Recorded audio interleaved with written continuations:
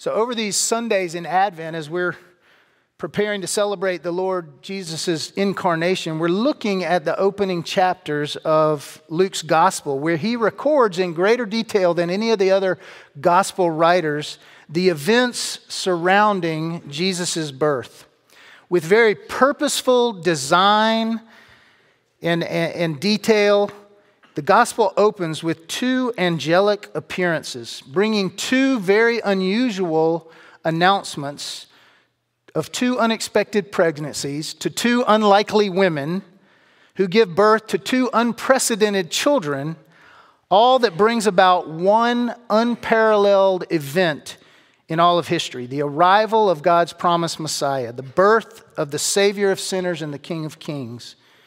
And last week we saw a silence that was broken as God, who had not spoken to his people through either a prophet or through an angelic messenger in over 400 years, sends an angel, the angel Gabriel, to an old priest named Zechariah, serving in the temple in Jerusalem. And he announces the birth of a son to him and to his barren wife Elizabeth in their old age, a son who would be named John and would go on to become the herald of the coming Savior, a prophet sent to prepare the people for the arrival of the Lord. And this connection between the Old Testament promises of God and the New Testament fulfillment of those promises continues as Luke records a second appearance of Gabriel. This time to a young virgin in an obscure town of Nazareth, who is engaged to a descendant of David named Joseph, and who happens to be related to the elderly Elizabeth, who is now pregnant. And the intentionality of Luke, and thus the intentionality of God, who inspires his words, in making this connection is evident as we compare and contrast these two events. In bringing to a close the old covenant promises of God, Gabriel appears to this elderly priest in the temple, and he announces this miraculous birth to his barren wife, and he says his name will be John. He says he will be great before the Lord. He says he will go before to prepare a people for the Lord. And Zechariah responds with skepticism and doubt, and is therefore silenced by the angel. And then in the opening of the New Covenant era, Gabriel appears again, this time, as I said, to a young, engaged teenager in a small, insignificant town. And he announces an even more miraculous birth to come to this virgin by the power of God's Spirit. And he says his name will be Jesus. And he will simply be great. Not great before the Lord, but great because he is the Lord. He will come to rescue and reign over God's kingdom forever. And Mary responds with humble faith. And as the Lord's servant, she is blessed. And so what I want to do this morning is to walk through, again, this very familiar passage for many of us, and notice the blessings of God on Mary as she receives and responds to what is, in essence, the first proclamation of the gospel of Jesus Christ. Luke tells us that this second appearance of Gabriel takes place in the 6th month. Well, the 6th month of what? If you go back 2 verses before, you remember Elizabeth conceived and kept her pregnancy secret for 5 months. And so now she's in her 6th month, and Gabriel comes with another baby announcement.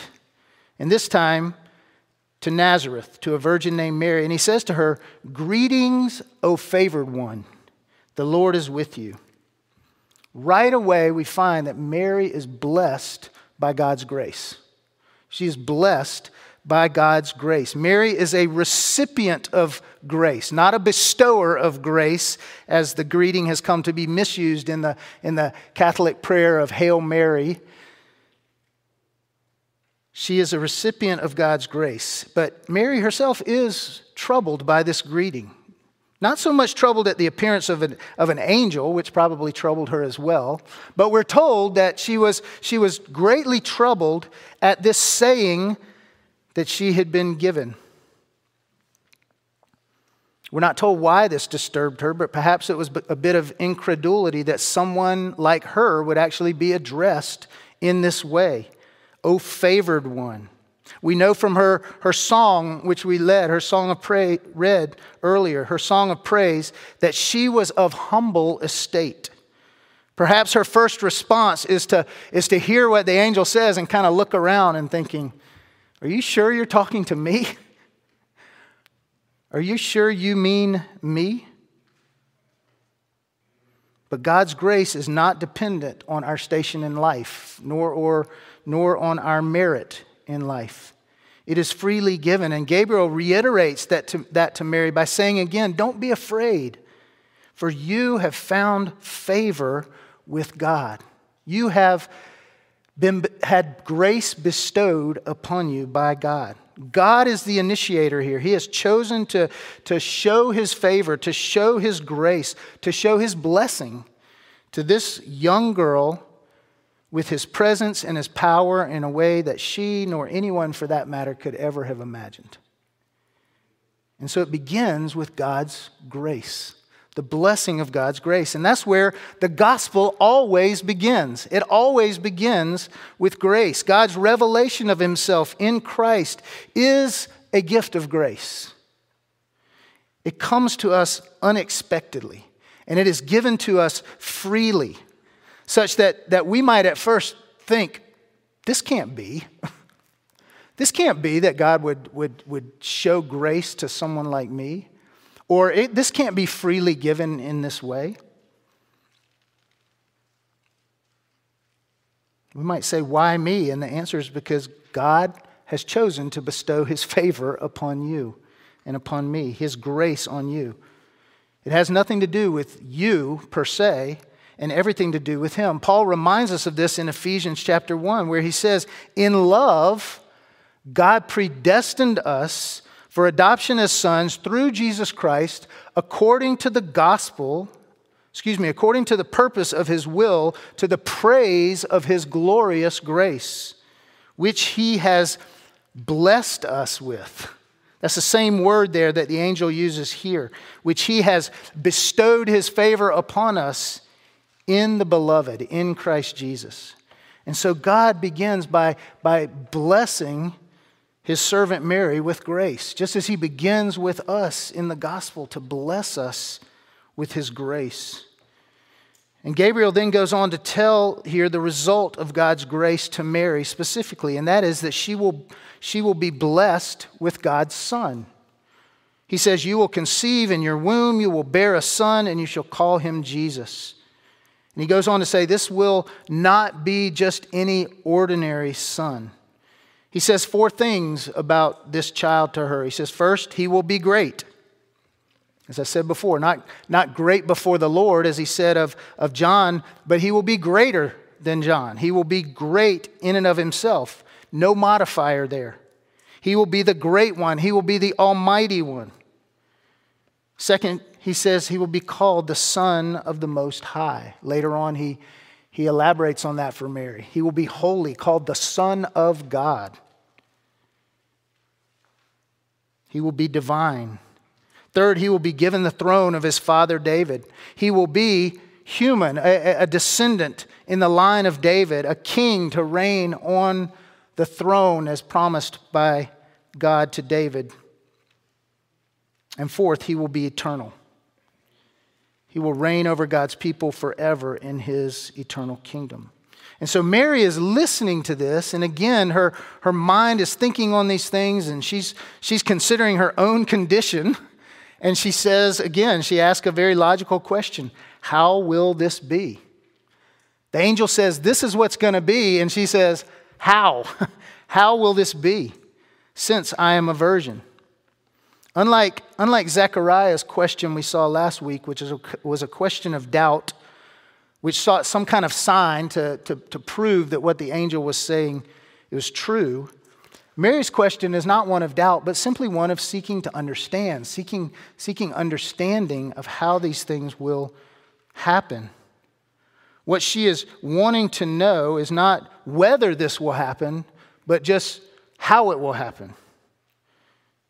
And she obviously understood that Gabriel was not talking about a child that perhaps she and her fiancé Joseph might later conceive in a natural fashion after they were united in marriage. She understands that what's being said here is something extraordinary.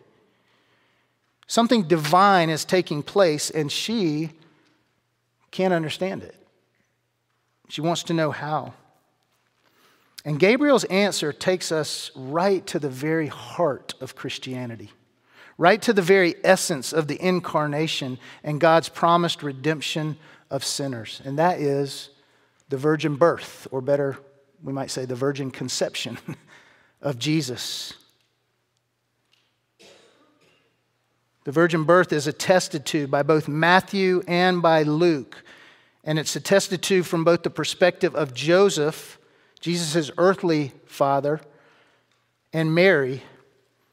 And it is the explanation for Jesus being both divine and human, both fully God and fully man, as we confessed earlier.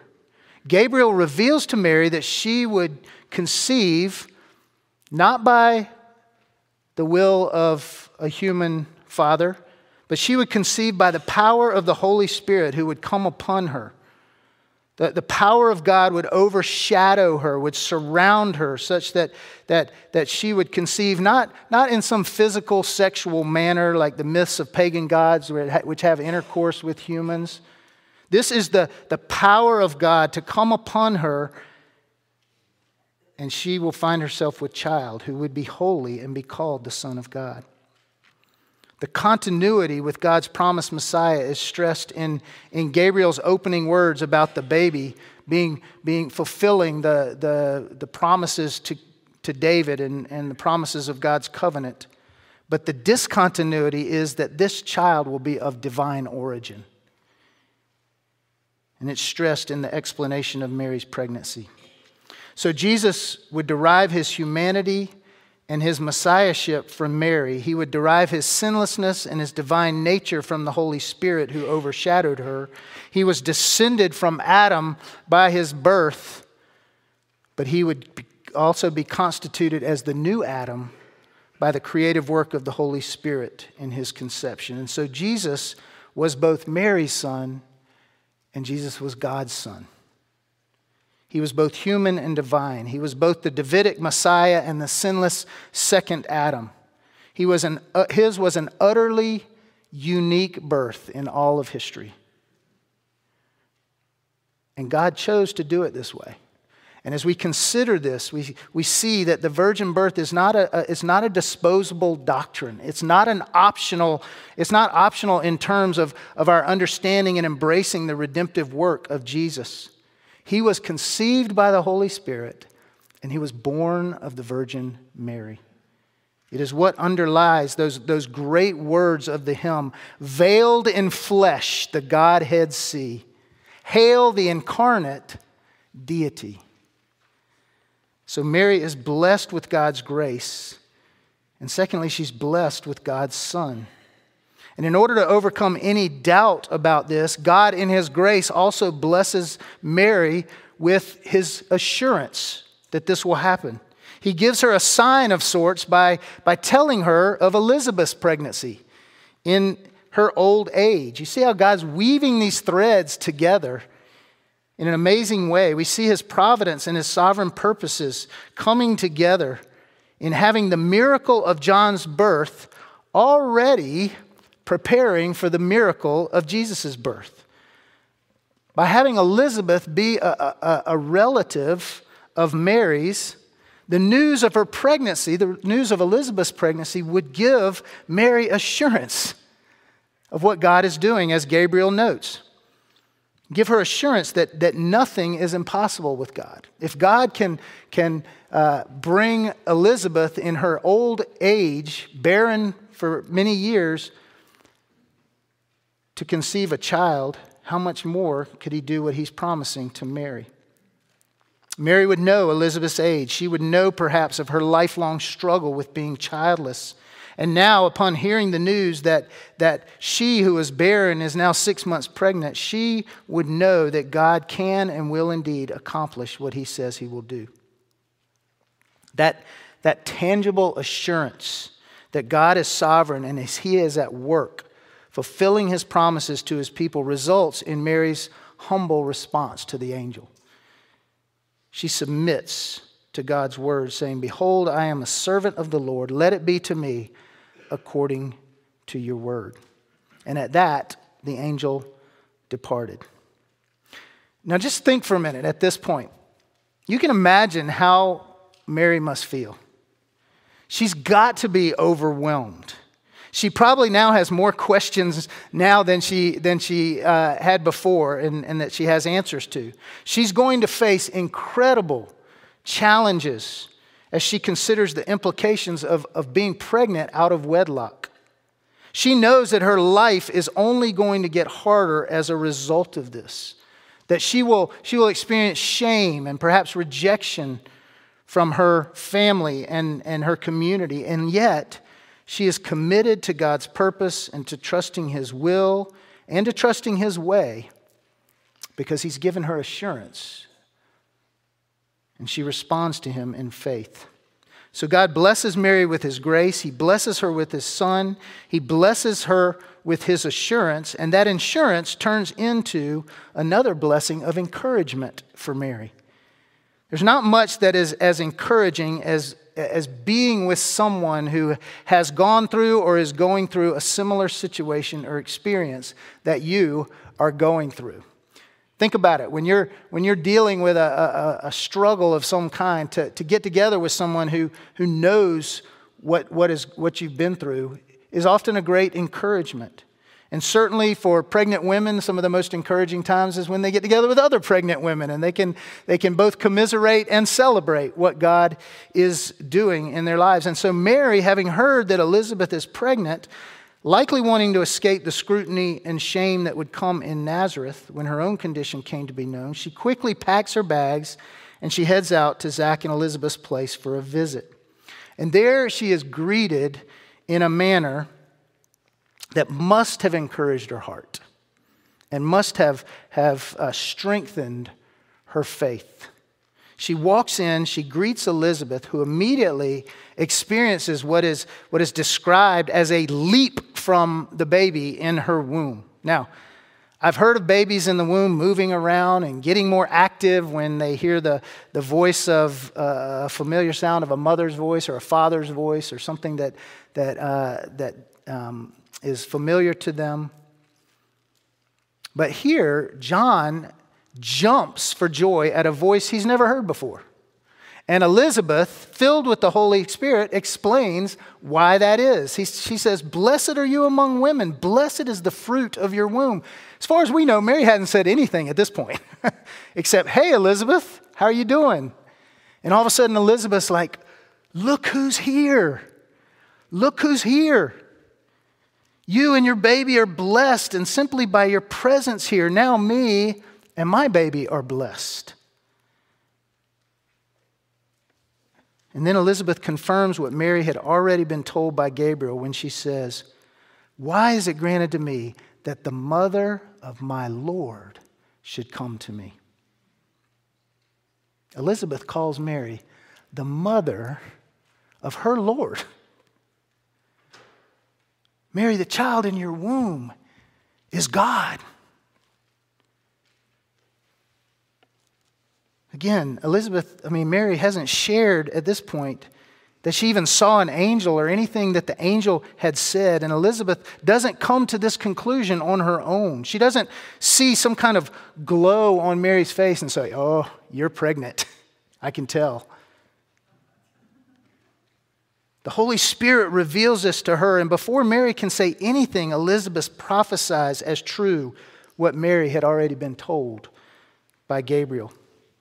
And John, who's only 6 months in the womb, is already stepping into his role as the forerunner of Jesus by doing a little jig in Elizabeth's belly to let her know that one who is greater than he is coming on the scene.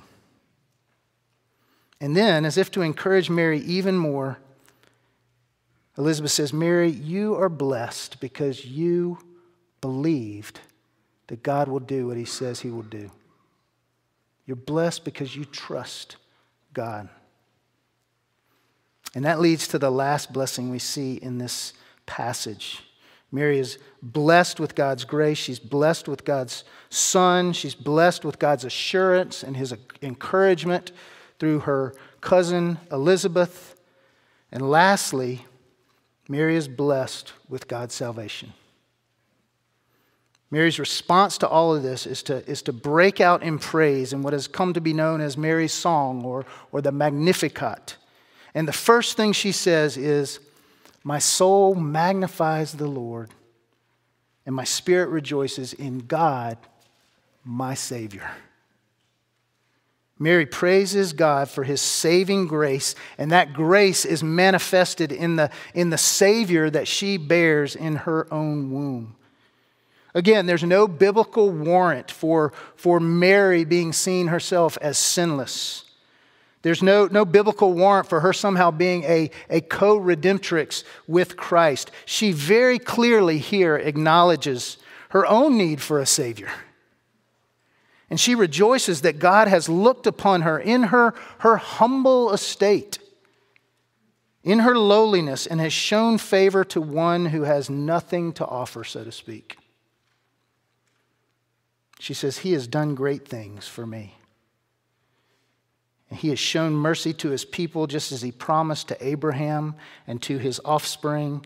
And that mercy would come through Abraham's offspring that is now implanted in Mary's womb by God.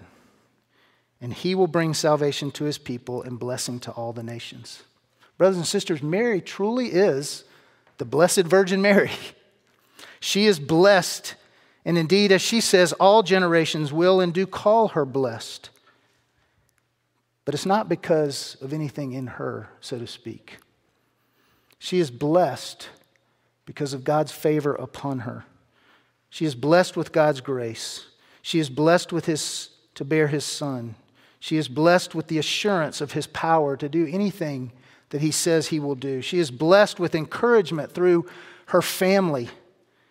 And she is ultimately blessed with God's salvation through the birth and ultimately life, death, and resurrection of her Son, the very Son of God. Indeed, we might say that Mary is the first to hear and to believe the gospel of Jesus Christ. We hear very little about Mary following the birth of Jesus. Her life and her role as his mother played out, for the most part, behind the scenes. But we know her love for and her impact on her Son were great. Because the next time she shows up is at the cross. The cross where Simeon had told her so many years before, after she gives birth to Jesus, that her soul would be pierced with a sword also like his.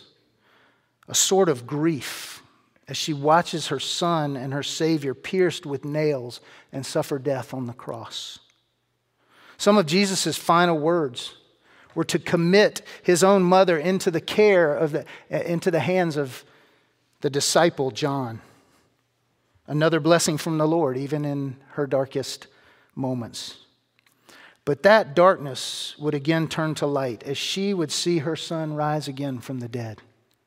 And the blessing of God upon Mary would become the blessing of God upon all who would humbly submit themselves to God's word and to his will in Christ Jesus.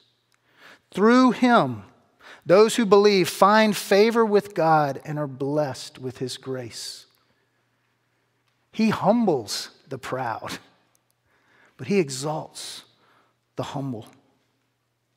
Through him, those who believe are blessed with the indwelling of God's Son, now by his Spirit who lives in us. Through him, those who believed are blessed with the assurance of God's power to do what he says he will do, to know that nothing is impossible with him. He who begins a good work in us will be faithful to complete it on the day of Christ Jesus.